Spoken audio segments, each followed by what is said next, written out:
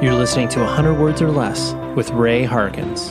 Hello, hello, hello, you fine humans. Hopefully today is treating you well, because I know it's treating me well because I get to publish an episode of this podcast. This is the 481st episode of this show, which is staggering to think that I have spent at least 481 hours, which I've obviously spent more, on this very podcast and dropping it into all of your ear holes. I am so thankful that this thing has led me to this discussion with Kei Yasui from Have Heart, and he also plays in a band called Dark Blue with Walter from Rotting Out and some other mutual friends of the show. But Kei is he's a good dude. I just have met him obviously in our travels through independent music and hardcore and all that stuff. And many years ago, it was when they did their reunion shows, I ran into him and I was like, "Hey, we should chat in the podcast." And he was like, "Yeah, I'd love to." And then fast forward 2.5 years later, we made it happen. That's my fault. That's not his fault, but. I was thrilled to have him because Have Heart, for those of you that did not exist when the band was doing their thing as far as a touring entity was concerned, man, they were so much fun. I mean, obviously when they did their reunion shows, everybody paid attention to that. It was impossible not to, which was amazing. But Have Heart definitely felt like they took the torch over from a band like Bane, where it was like, hey, this is the new wave of hardcore, as it were. And just really heartfelt, earnest, introspective, everything that I like in my hardcore, that's what they did. And Kei was an integral part of that. So we get to discuss that with him. You can always email the show, 100wordspodcast@gmail.com. And you can also interact with the show on the Apple Podcast page. So you follow it, and then you can also leave some reviews. I would really appreciate that. Just makes the show legitimate in the algorithm's eyes, which, as we all know, we are always looking to look legitimate in the algorithm's eyes. But joking aside, here is my discussion with Kei, and I will talk to you, of course, at the end of the episode, where I will tell you what is happening on the show next week.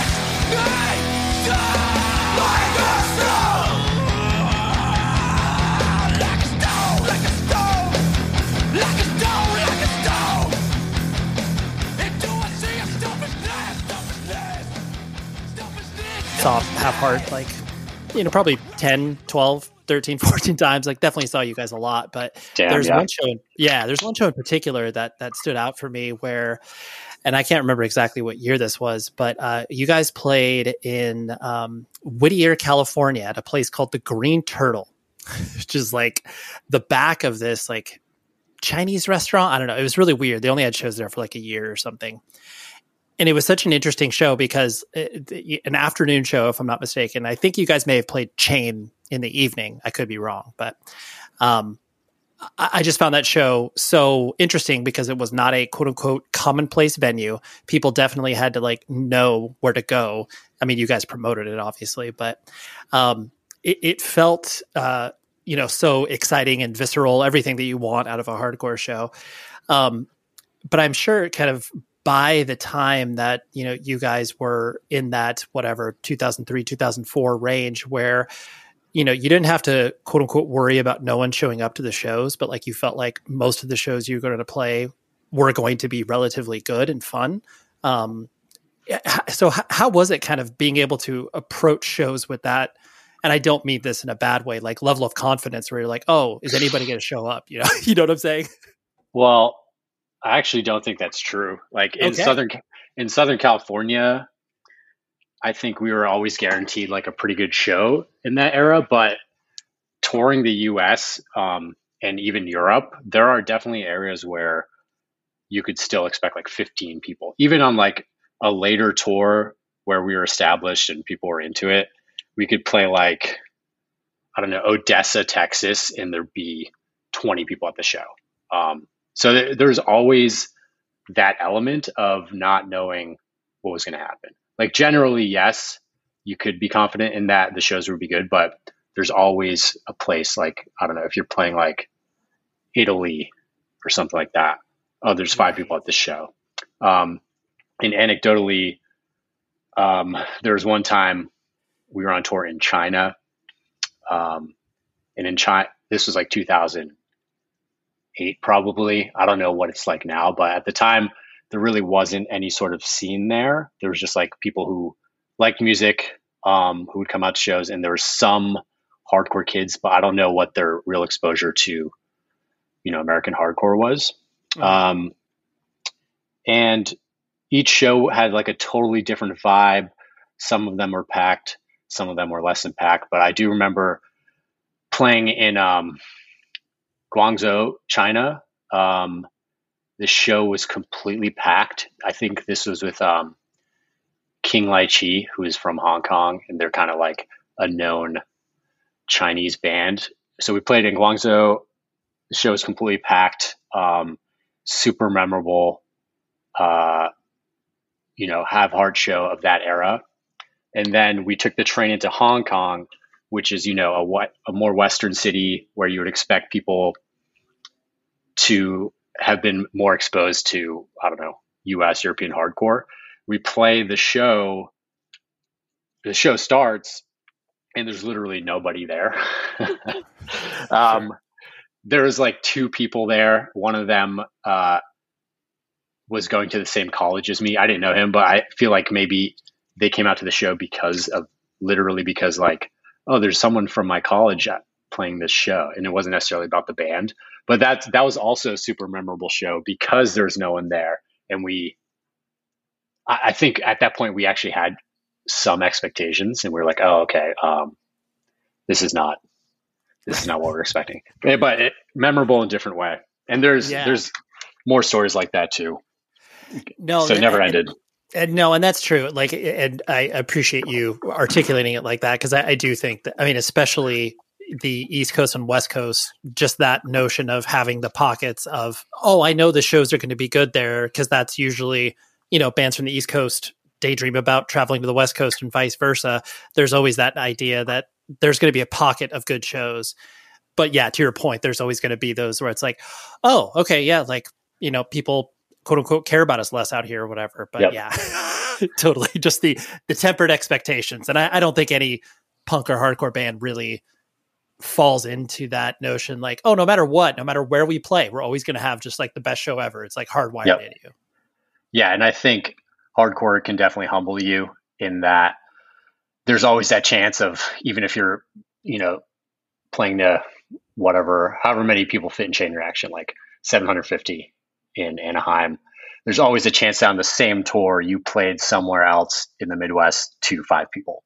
Yep. So, you can't get your ego can't get too inflated because of that. Maybe it's different now, but at the time that's how it was. So. Yeah, true. And plus, like that, especially that era, the idea of, being a quote unquote professional hardcore band was still very, very new. Like no one, it's like the idea of making a living out of it wasn't something that anybody had any conceit or concept of, besides like, oh, maybe you can point to like Hatebreed and Poison the Well, but like still that was far off. Exactly. And even when your shows are well attended and you're like kind of on top of things, that hardcore as a whole can be very fickle, and you can be on top of the world one day, and then the next year you play the same festival or something and everybody leaves before your set, which is something that did happen to us and caused us to kind of self-reflect and eventually break up. So things like that can happen. No, it's true. Yeah. That idea of, especially like you said, from a fest perspective, because it can hit a lot different when all of a sudden it's like, wow, this feels so different than it did. And this was not that long ago that we played this thing. Yeah. 1 year later can be a huge difference in hardcore. Yeah, absolutely. We'll pull on a few of those strings a little bit later, but reflecting on you as a person, were you actually born and raised in the Boston area, or where did you come up? Oh, so I was actually born in Japan. My dad's Japanese, my mom's American. So I lived in Japan until I was 6. Went to kindergarten there, and then in 1991 I moved to America. And coincidentally, the place I moved to in America, where my grandma was living, is Norwalk, Connecticut. So I lived in Norwalk from like 91 to 92, which at that time, as many people know, was like that's where the Anthrax was, and it's kind of was like the mecca of New York hardcore. Mm-hmm. So I like to think that, you know, I was like 6 years old, so I was not going to shows, but I like to think that, you know, the proximity to the spirit of hardcore kind of pushed me in certain directions in the future.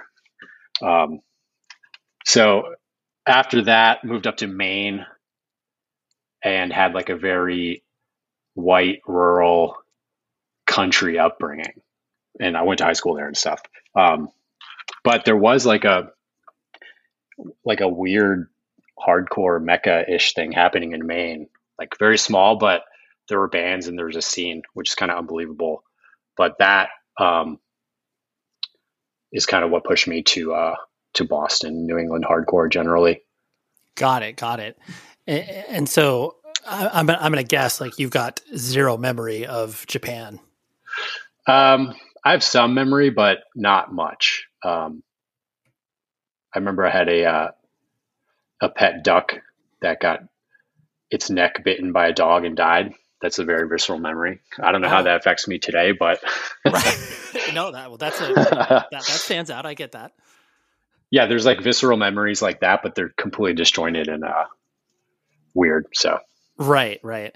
And so, you know, as you started to acclimate to your surroundings in regards to, you know, moving to different cities and different places, you've always struck me, and granted, this is just a outsider's observation, but like you've always struck me as a, you know, quiet and introverted person, not, you know, introverted to where you can't communicate with other people, because clearly we're doing that right now. But was that kind of always reflective of you as a person, or was that something that you were more introverted as you were, you know, younger? What was the spectrum you were working with?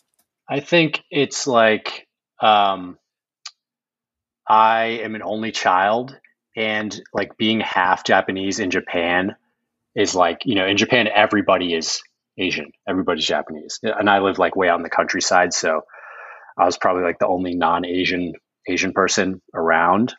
So definitely always felt like kind of an outsider. And then moving to America, actually Norwalk was pretty diverse.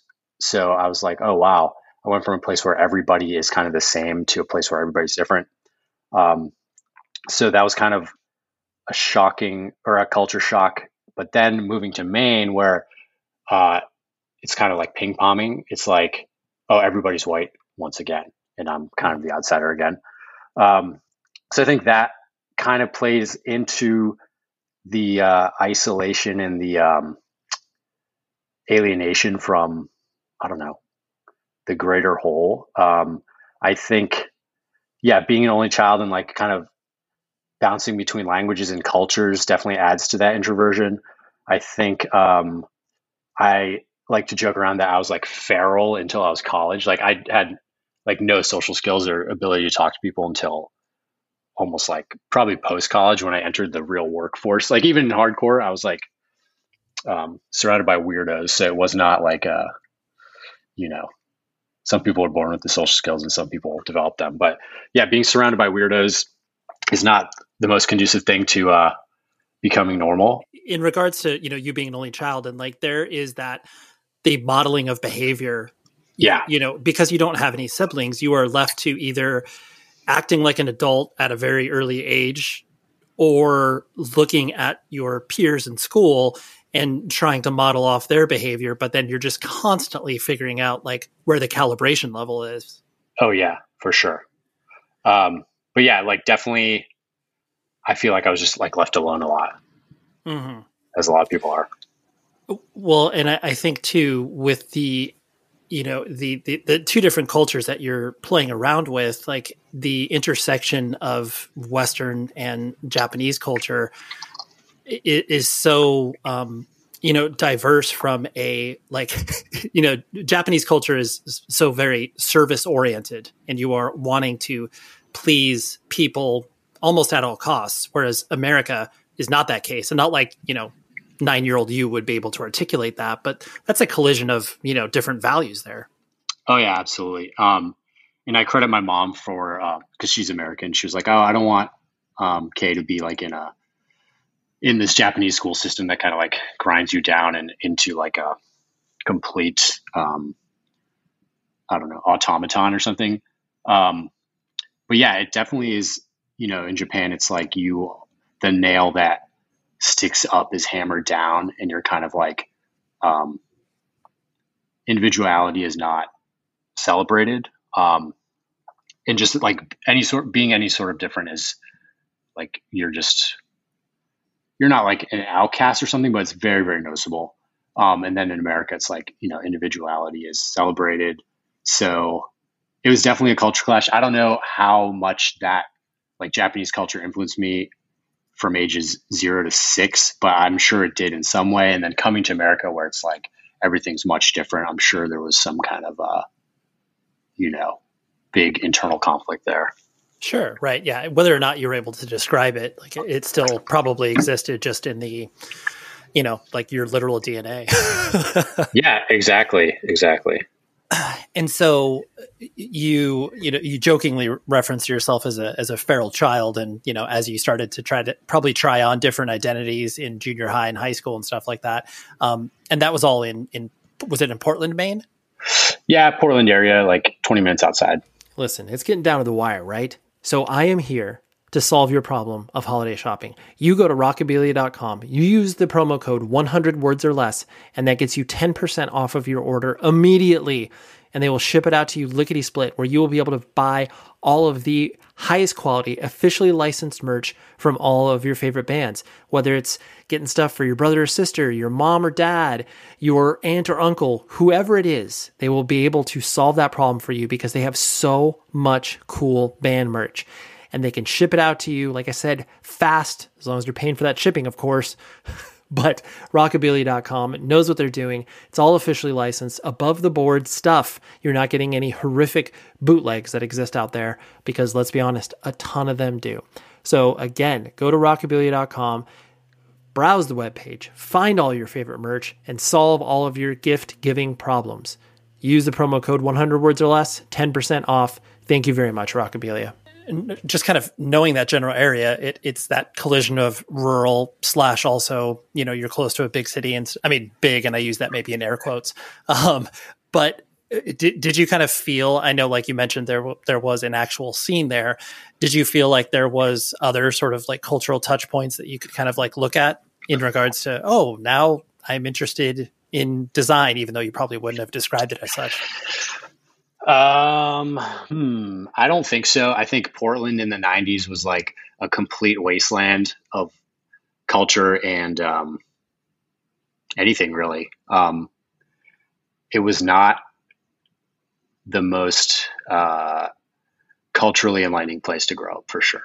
I feel very lucky to have found hardcore in some ways. And it's all just dumb luck. I think in Maine, there's these weird pockets of punk and hardcore. And I think it has to do with this music store called Bull Moose, which is just like a local record store. There's one in my hometown, and there was like a weird hardcore scene there. There's one in this place, Brunswick, which is where like Chris Linkovich, who is in Cruel Hand and Terror, is from, like a bunch of kids up there. And then there was another weird pocket in this place called Kingfield, which is like the smallest town you can even imagine. And it's like a ski town. It's like next to this ski resort, Sugarloaf, but that's where like Outbreak was from.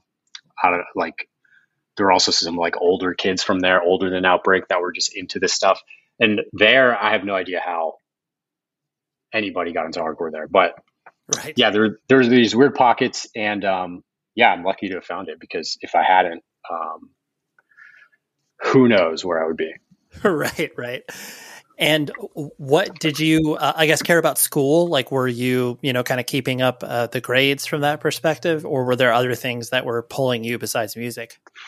I would say that I did okay in school, but I really didn't apply myself. I didn't want to.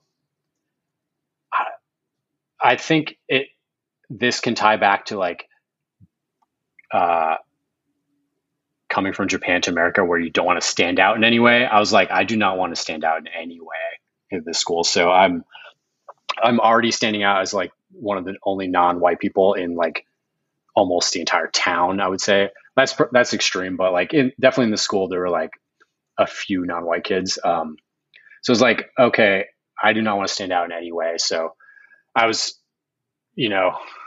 not trying at all, but doing okay.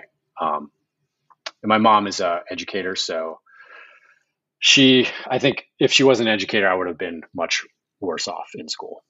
Right. But yeah, I think, music really kind of, there was a path in music that I want to follow, which kind of took me off of other stuff. I played sports until I kind of discovered music. I remember I played baseball until my senior year, but I quit because I wanted to go to shows. And then I also was in the cross country team, but I missed our final meet because of back to school jam in Framingham. And I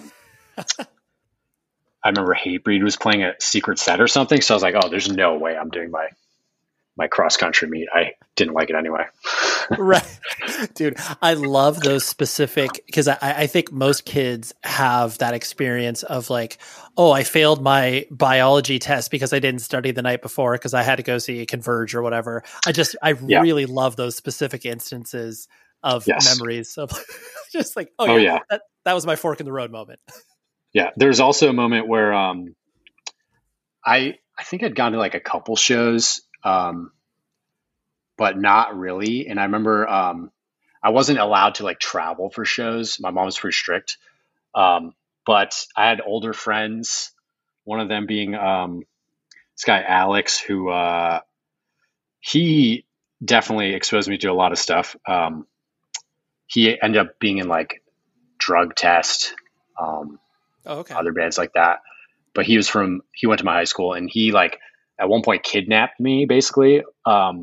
It took me to, this was 2000, 2001 maybe. He took me to see the Harley and JJ Cro-Mags reunion, which was also with Soul Brains. So basically I saw I don't know how original lineup was. I think it was Harley, JJ. I can't remember who was in that lineup, but then also the Soul Brains. So I saw Cro-Mags and Bad Brains in Massachusetts, a 2-hour drive on a school night. But I was definitely more interested in, I think Candiria played and Killswitch Engage played. And I at that point, I didn't even know who Cro-Mags and Bad Brains were, but I did see them. So that counts. Right. Well, and plus I love it too, where as you were getting into this stuff and, getting abducted to go to shows, you were really devoid of context. You were just experiencing all of this stuff as this collective of bands that existed outside of the quote unquote mainstream. So it's not like you could really place them besides maybe sounding different. Yeah. I think at that point I was kind of into it. I just didn't have the historical context. I was into maybe contemporary bands at the time. It was stuff like Hatebreed, Candiria, Diecast was a big band in New England at that point. How about the drummer that held the drumsticks with jazz style? So sick.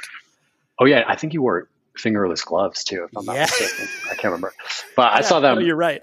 I saw them quite a bit because they were always playing in Portland. So I was into contemporary bands, but I hadn't delved backwards at all. I think I delved backwards a little bit, but it was bands from the past 5 to 10 years, which was Sam Black Church, Tree, kind of these Boston bands that have been lost to the sands of time. But at that time, we're sort of contemporary, maybe like a little bit past their prime, but those were like the bands in New England. Yeah. Well, I also love the regionality of so many of those bands, because there was something that was so special about, Sam Black Church as an example. They could draw like 1,000 people in the Boston, greater New England area, but like, coming out to anywhere else, it'd be like, no one's going to go see them. Yeah. And that's something that I don't even really know about. I that makes a lot of sense that if Sam Black Church played in like LA, no one would go. But yeah, I think even today, if they played like a reunion show in Cambridge or something, there'd be a lot of people there. Oh, totally. Yeah. Right. It's like the way like E-Town Concrete can play in front of like, 7,000 people in, Elizabeth, New Jersey. But yeah. Yep. Have you talked about on this podcast how the singer of E-Town Concrete is Lil Dicky and Tyga's manager? I have not, and I was only generally aware of that, but that is a spectacular evolution. Yeah, it's kind of crazy. But yeah, he's like a very successful music manager. He was always the hustler in the band, and obviously the business brains behind it. But now he just couldn't make it happen for his own band, so it's cool that he was able to figure it out for other people. Seriously. And so, as you were kind of progressing and starting to put all this stuff in relative context, like you said, your friend was very influential in you kind of, understanding more bands. What was it that you think that captured your attention initially? Was it just the aggression of the music, or just kind of the, autonomy of like going to these shows and stuff like that? What spoke to you? Yeah, I think it was kind of both. It was definitely the aggression of the music, the fact that it was something that was kind of like a secret society in a way. It's like, people in my school don't know about this. It was something to do, somewhere to go. There's a sense of belonging. There's like the identity aspect. Like it gives you like the clothes to wear, whether it's like a band t-shirt, or at the time I was like, oh, I'm wearing cargo shorts and like a Kappa zip up windbreaker or something. It's literally like all that stuff. Like this is like something that I can call my own. Or, it's like a small group of people who are into it, but it's definitely like a, kind of like secret knowledge type thing. Right. Like the secret society aspect of, I know something that no one else knows about because of this, like, of course, basketball jerseys are cool. Yeah. And it's something like you can do all the time. It can, when you're a kid like that, it can 100% be your entire identity. Like everything you do can revolve around it. And that's very compelling at that age. Absolutely. And so how did your, how'd your parents react to that as you started to, spread your wings a little bit and then obviously bring this really, really weird music home? I never really dressed crazy, so that was fine for them. My dad has like no cultural understanding of anything American, so I have no idea what he thought. Right. My mom, she lived in New York in the 70s, and like she says that she used to go to CBGB. This was like, I don't know, mid 70s or something, and she always said she saw the Beastie Boys, and I was like, that timeline doesn't really add up. But then we kind of sat down and like looked at it together, and she always had this anecdote of seeing the Beastie Boys, and they would chew up bologna and spit on the crowd, and I was like, oh, I don't think that's them. But then I kind of Googled that act, and I think she saw the Dead Boys, because it sounds like the Dead Boys used to do that, and the timeline kind of adds up, and it's like the Boys type thing. So she kind of had an understanding of like just, I don't know, subcultural stuff, but she definitely wouldn't let me travel for shows. And I remember that I had another friend who kind of like, he didn't kidnap me, but he facilitated a trip to Warped Tour, which was in Massachusetts.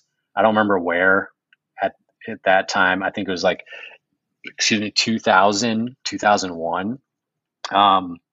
Basically, I like lied to my parents and went with him to Warped Tour and had like an elaborate cover story and stuff.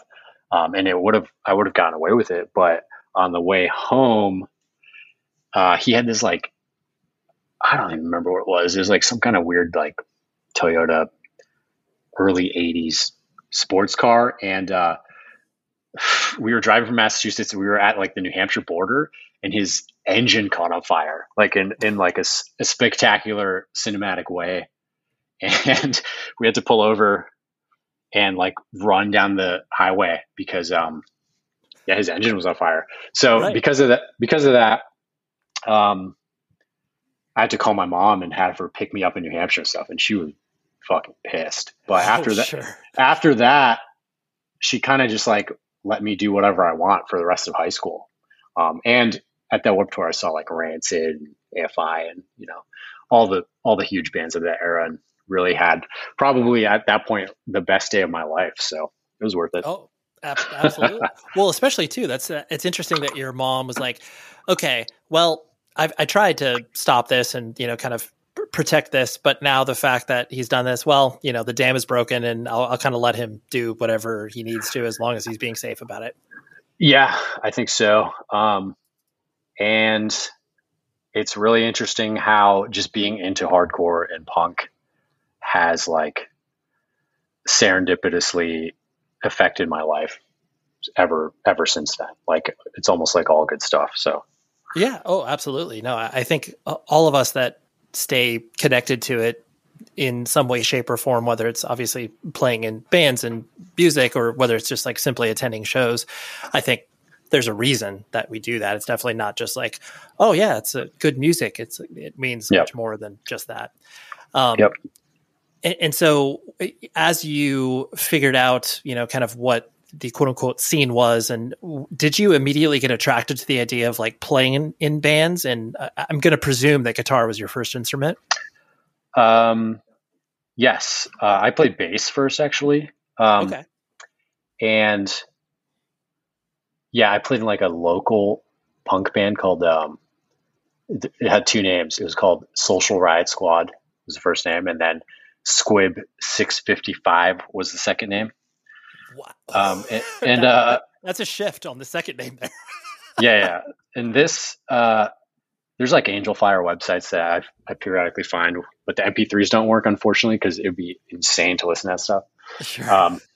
But yeah, I was playing in bands at that point. I didn't do any like high school band type stuff. So I still don't know how to read music or anything. But after that, that was like pretty punk, like, I don't even know how to describe it, like Casualties level punk, Liberty probably. Spike punk. Yeah, exactly. There we go.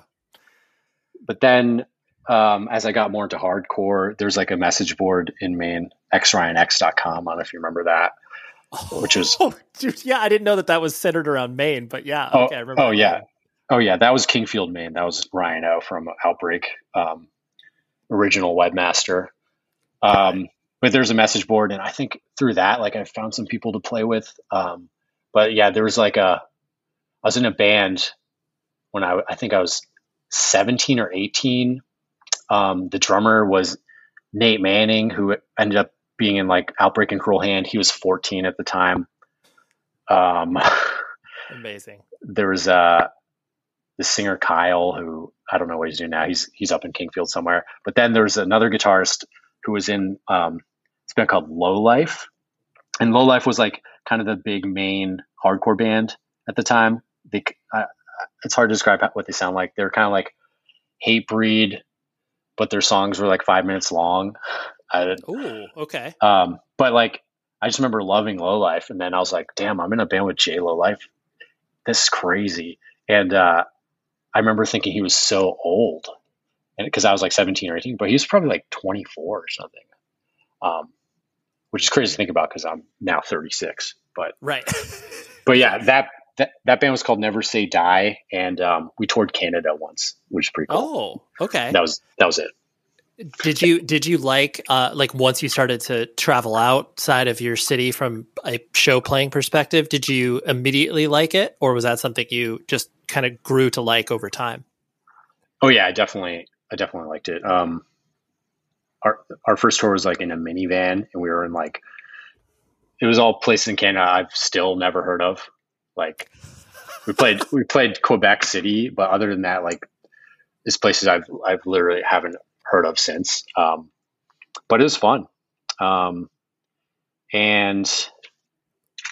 And yeah, just I think the traveling aspect of hardcore when you're that age and just like you can get in a car and like, I know so many people who like tell stories of like, oh yeah, we went from like DC to Boston in one day to see Planet Mental and then drove back that night, which is, I don't know how long that drive is, 10 hours or something, but it's typical. It's just like, as I was saying earlier, like hardcore is something at that age you can throw your entire life into. And that can mean driving 10 hours to go to a show and coming back, which is so cool. So great. Oh, absolutely. Because you feel like you have this key that unlocks all of these, magical kingdoms where it's like, oh, there's a reason for me to drive, 4 hours away to watch a band play in a city that I've never been to. Exactly. Unfortunately, in Maine, you would drive 4 hours north to the middle of nowhere to go to a show. So you're not going to like some cool new exotic city. You're literally like in the middle of nowhere. Right. At the most, you're seeing a Tim Hortons, and that's it. Exactly. Yep.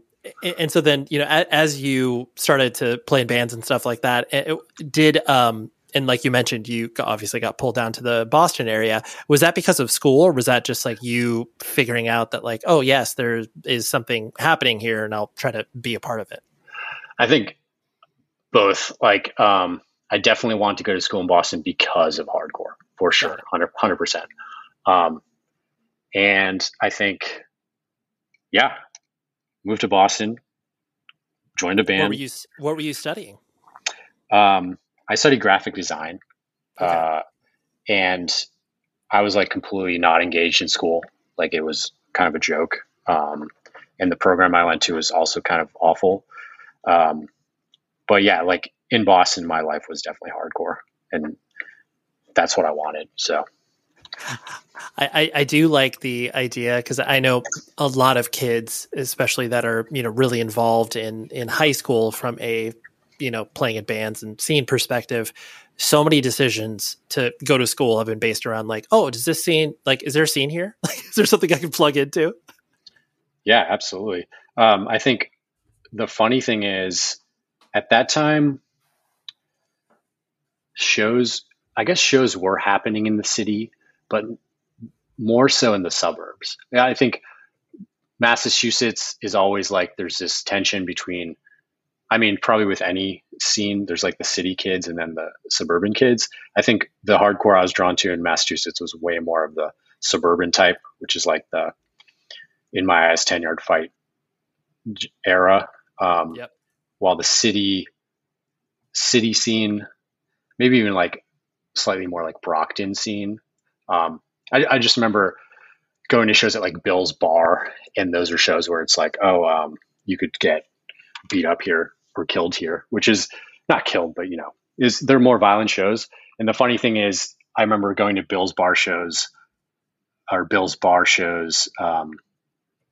like my freshman year of college, and I was using a coupon from the college coupon book to get in for free.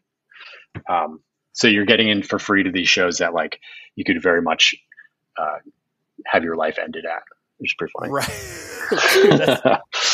Right. You're like, I am gaining access to something where I really am going to probably get punched in the face and maybe go to the hospital. Right. Yeah. Never did, but easily could have. Yeah. Oh, absolutely. But that's kind of the appeal. So it all works out. For sure. And so that, I'm not going to hit beat by beat in regards to, Half Heart's history. But, I definitely remember once you guys started to, gain some notoriety, especially out here in Southern California. I definitely remember some early shows at, playing random places like Studio S in Los Angeles. Like there was just many of these transient venues. But it always did feel like there was this, for lack of a better term, like passing of a torch from, generations before you, of that kind of nod, like, oh yes, like, In My Eyes begat Bane, begat, Have Heart. Like you just see kind of the through line there. did you, I guess, feel that camaraderie in regards to, I mean, I know you guys were all friends collectively together. Did you feel that generalized support, as you guys started to play shows and stuff like that? So I didn't join the band until 2005, and right. Pat will be the first to tell you that Have Heart started in like 2000 or 2001 or something. It's like truly like a high school demo band. I mean, you could say it started in 2001 or whatever, but it didn't really start taking off till like 2003 probably. Sure. So the first couple of years when they were like grinding, playing VFW halls all over New England, Massachusetts, I was not involved. I just kind of hopped on right as the rocket ship was taking off, which is, good timing. But sure. I think, there was camaraderie eventually, I think that initially there's like, well, Boston's a weird place. I think at some points or certain scenes are very, very elitist, kind of like the, trying to think of bands, like it's kind of like the Mental, Righteous Jam, Stop and Think stuff. That was not welcoming, I would say. Like, I think that's pretty insider jokey, kind of very not welcoming to outsiders, I think, especially if you're not like checking all the boxes. So I think there was kind of like a weird tension between that stuff and then Have Heart, which was coming from the suburbs, young kids. And as we got bigger, we were kind of like, there was a tension in the band itself, even where there was like people in the band who were kind of like very purist, punk rock guilt, a lot of that, kind of like Livewire Records, First Step, Youth Crew. But then there were people in the band, like such as myself. And I think this is kind of like where or how the band kind of got interesting musically and blah, blah, blah. People like myself and Sean Costa, who were kind of slightly more outsiders with more open music taste. Like, for example, like I was raised on like Poison the Well and like Diecast, as I said earlier, things like that. You allowed metalcore, right? Yeah. While like Pat and Ryan, like the first bands they ever heard, first hardcore bands they ever heard were like Minor Threat. And so they were like extremely purist, and they came from Southeast Massachusetts, which was like also very, very much like a punk purist place.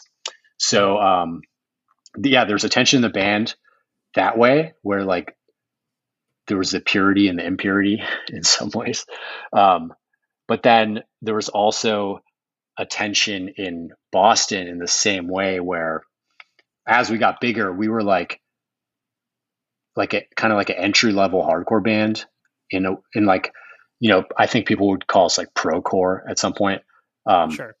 So there was a tension between like us and the purposely obscure kind of elitist bands. But at the same point, like I think we came together, or where we came together musically was with like Bane and In My Eyes, because everybody loved those bands. And those bands were very welcoming. And I think that I think there was a moment where Sweet Pete was like, yeah, you can put Boston Straight Edge on your merch. Like he explicitly said that, which was, that is explicitly a passing of the torch. So wow, yeah. that is I honestly, I did not think about it in those sort of really stark terms. Like, not like you guys needed quote unquote permission, but at the same time, like you felt like if you were to do something like that, there might be eyebrows raised from a scene perspective. But I appreciate the articulation there, because I do think no matter what, there is that, divergence in local scenes. And then especially once it splinters out to, the national perspective, there's less of a concern for that. But then when you come home, you see it in more stark terms. Yeah, exactly. There was definitely like a weirdness there. Yeah. I think eventually as everyone got older, like nobody gives a shit anymore. Like yep. Fiddlehead's unlocking out, and there's literally no issue anymore, and everybody knows each other. But I think when everybody's young, there's definitely like the cool kids aspect, and then the pathetic losers that we were. Right. No, totally. It's like, yeah, what are these suburban dorks that are like, really like taking their band quote unquote seriously? Like, what the hell? Yeah. I totally get that. Yep. And kind of on that same note where, there was no, like we were talking about at the very beginning, there was no path for a hardcore band to, make a living out of it. But at the same time, there was a sustainability that you could, tour for a prolonged period of time and then be able to maybe cover a month's worth of rent when you got home or whatever. As the band started to kind of grow, and even from the idea that like, oh, now we're getting paid, $500 a show to headline or whatever. How did you guys kind of handle the business aspects as they started to, kind of become not real as like, oh, let's take this seriously, get a manager and stuff like that. But, how did you, I guess, articulate that internally? I mean, we were a cash business. Right. we had stacks of cash. We would sometimes deposit it into a bank account. And then after the tour, we would split the cash.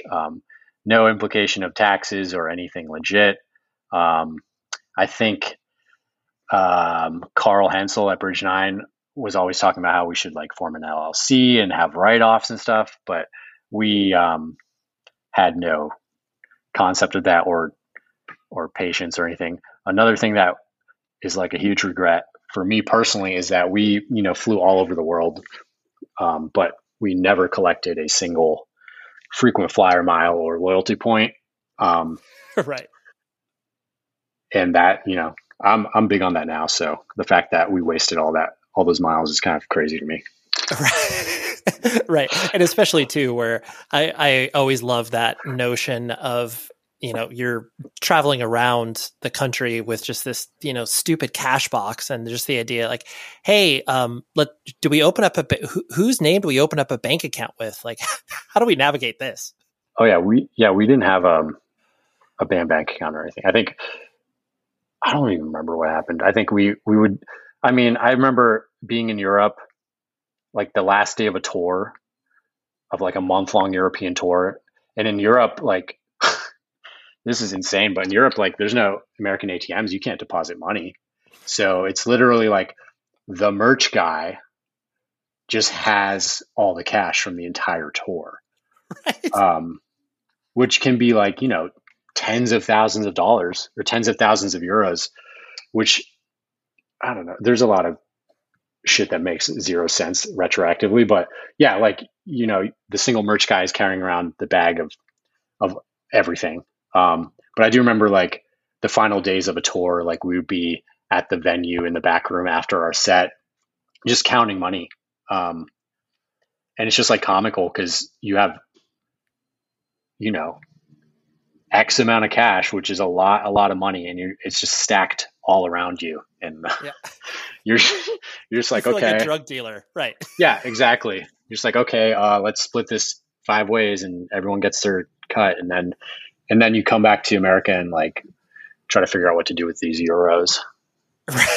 Yeah, you go to the exchange place at the mall, and then it's like, why do you have all of this random? It always it is stressful to like be able to figure out what to do with this. The stressful.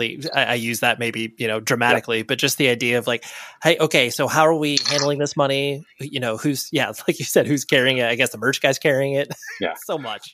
Oh yeah, it's insane. It's there's definitely an anecdote of our friend Alex. He was playing Shipwreck that he was like, I forget which tour it was, but he had all the money and he left it under a table at a restaurant. He left all the money in a restaurant.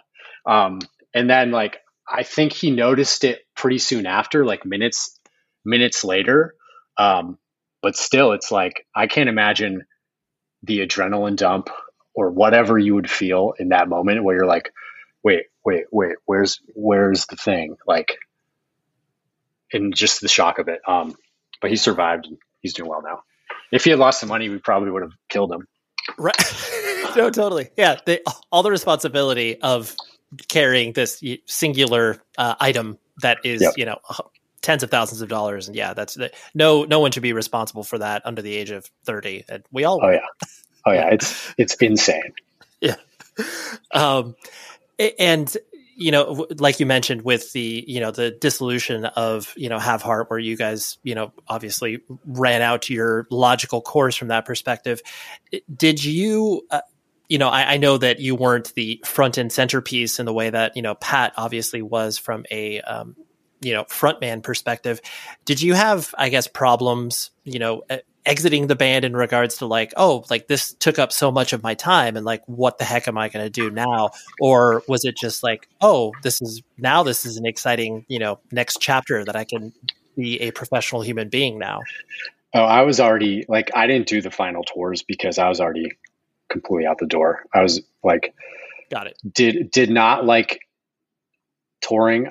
For some reason, I would always get sick. Some people never get sick. Like Pat sleeps 5 minutes a night, is the singer, and just like never gets sick on tour. I would just get sick on tour like every single time. So I don't know what's up with my immune system, but that was kind of miserable. And like, I just want to be home.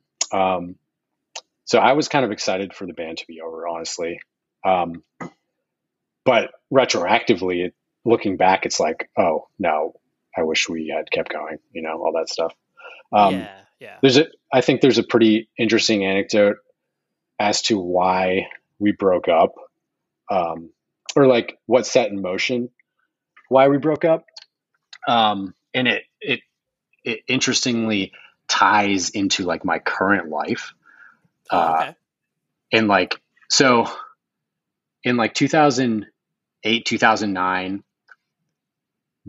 it was kind of like this weird, it wasn't weird. It was just like, 1 year a band's popular, the next year another band's popular. There's waves and there's like movements and there's, there's popular aesthetics that happen in hardcore. And so like from like 2006 to 2008-ish, Have Heart was definitely like on top. But there was also, that's when like Trapped Under Ice came around. Yep. And there's definitely something very special about that band. I don't know, aesthetically, musically, the personalities involved. And you could kind of tell that there was like a sea change happening. And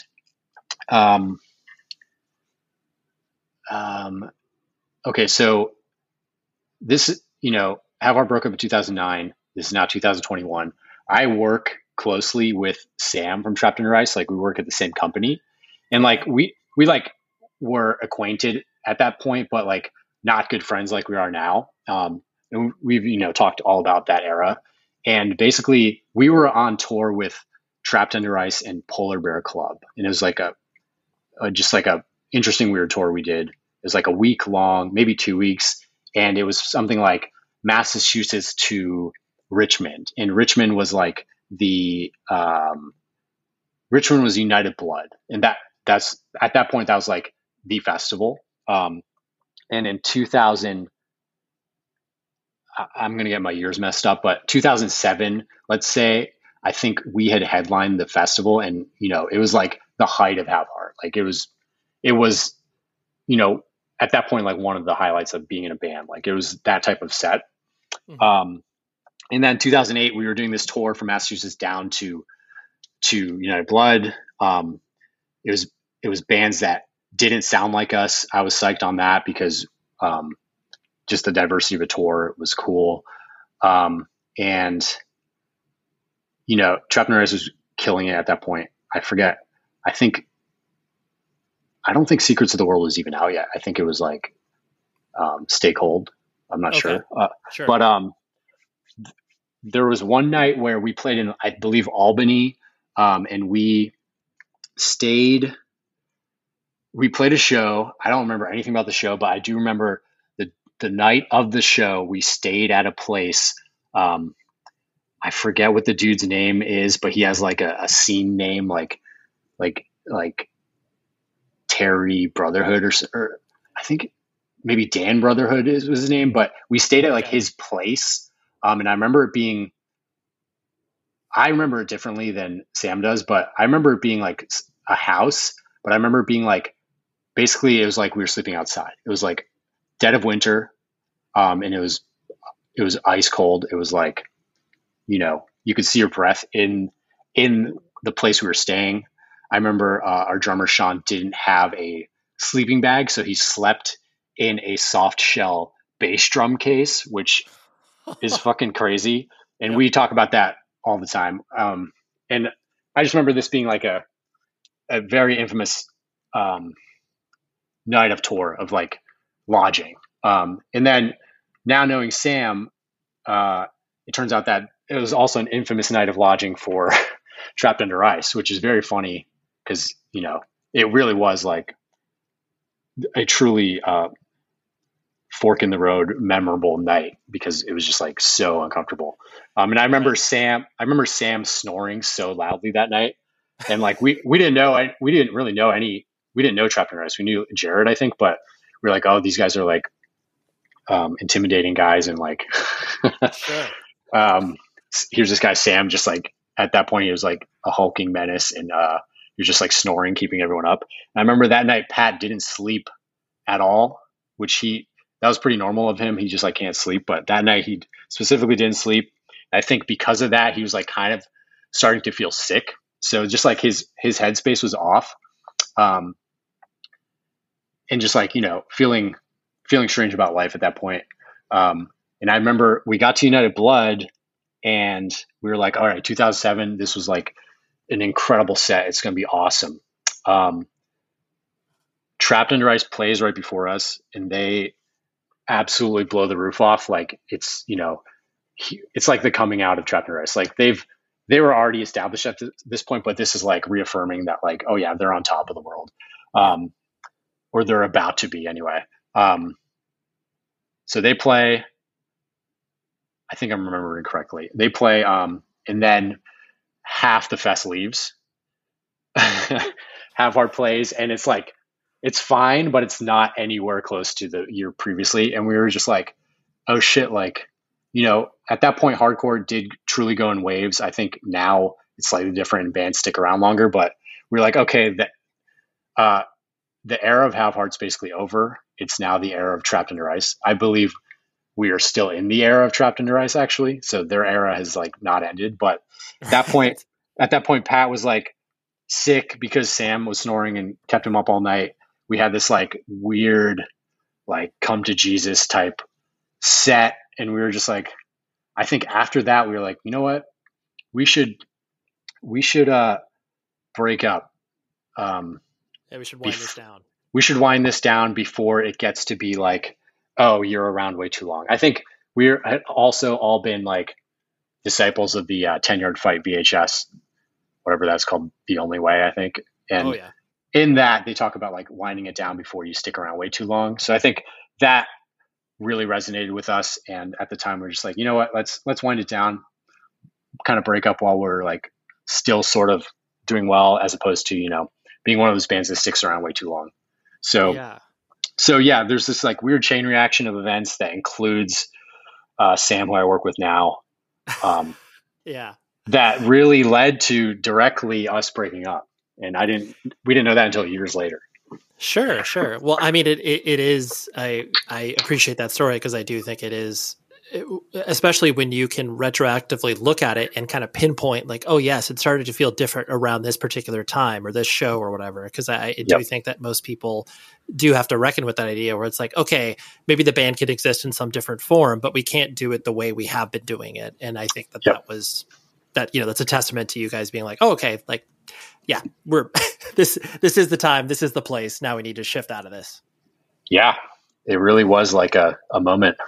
Yeah, for sure. And so, like you mentioned, you were doing, and just two last things I want to hit on. Like you mentioned, you were working in design, that you were pursuing that, and you've been obviously very consistent in that. So what, have you just kind of like worked at agencies or doing freelance stuff? Because I know that you do a visual medium, but that you also obviously have the, the coding design abilities as well. Yeah. So when Have Art broke up, I moved to New York City and lived there for about 8 years. And there kind of all like every professional success or professional opportunity I've had has come through hardcore. And the first job I was able to get was through my roommate at the time, Sean, who used to play in the Mongoloids. He was he worked at Universal making like Lil Wayne's MySpace page and stuff. And he was like, oh yeah, like I can get you a job, like no problem. And at that point I knew literally nothing. And so he hooked me up with Chris, my friend Chris, who at that point he was in Suburban Scum. He was the bassist of Suburban Scum in like 2009, and he was running like the tech at this like really small agency. And he was like, "Okay, you're hired," even though I literally knew nothing at that point. It was amazing, but through hardcore, it's like, "Okay, you're hired," and then from that, it just like continued to roll into opportunity after opportunity, and it's all traces back to hardcore. And I mean, I'm stoked that happens, because I do think it is, especially now that the generalized, punk and hardcore scene has existed for long enough to be, over generations, and how people have been able to grow up with that aesthetic know-how and then bring it over into the world of, corporate or commercial design. And, I mean, it's like, yes, on one hand, it sucks because of the commodification of it, but at the same time, it's like, hey, if people are bringing good design principles over, like that's a good thing. Like we shouldn't be so precious about that. Yep. Yeah. And I now work in tech, specifically financial tech. And I work with like, Sam, who's in TUI and Diamond Youth. I work with this guy Derek, who was in Spirit of the Beehive. Oh, nice. Who else? Oh, George, who he was in Shipwreck. He was the basis of a Shipwreck at certain points. So like, I don't know, just hiring through personal networks, trying to get additional punk and hardcore people into the company. It's cool. Yeah, no, it's really cool. Obviously much has been spoken about in regards to, when you guys did the reunion shows and the, how large the shows were and how much people paid attention to it. And I know it was overwhelming for you guys because, I knew you knew the shows would be quote unquote good, but I don't think anybody anticipated what they actually came to be. And that kind of goes back to what you were saying in regards to the, the exit of the band, as it were, where you were, going out, not in a trickle, but making sure that there was thought process behind it. Yep. As you kind of did these shows, what was the most, I guess, either overwhelming or surprising aspect beyond just the simple, attendance of like, oh, wow, we got, 4,000 people in a parking lot in Worcester, like that's weird. What was, what kind of stood out to you?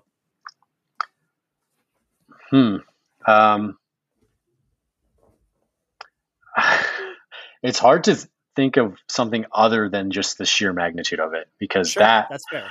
That really is the, like, holy shit.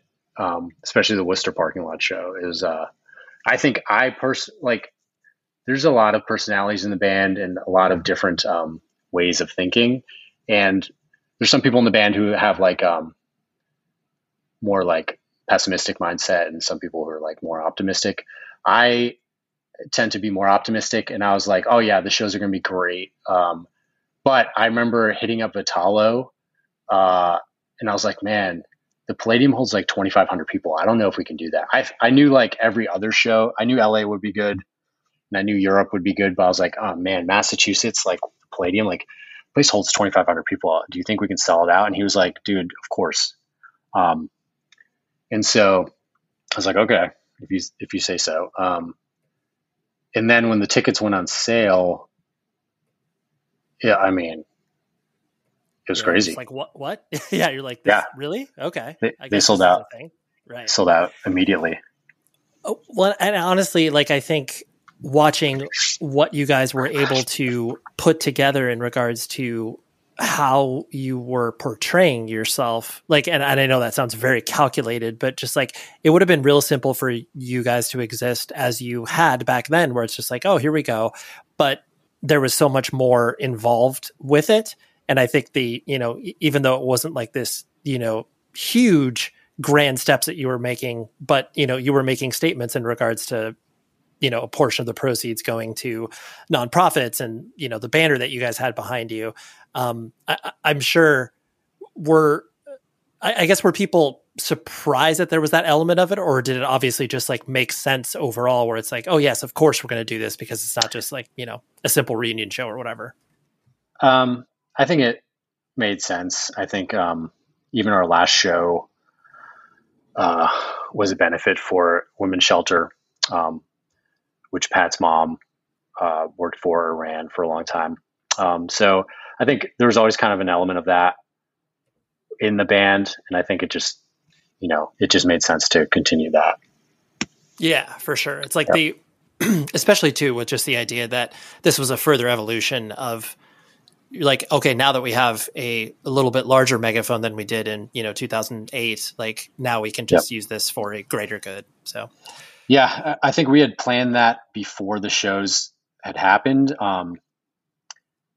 and yeah, we weren't expecting that level of megaphone. I also do think that it really truly was like an absolute surprise. Like we kept it pretty tight and nobody knew that was happening. And we announced it and tickets went on sale pretty quickly. So it truly was like there were no rumors or anything, it was like, all right, it's happening. Here's the tickets.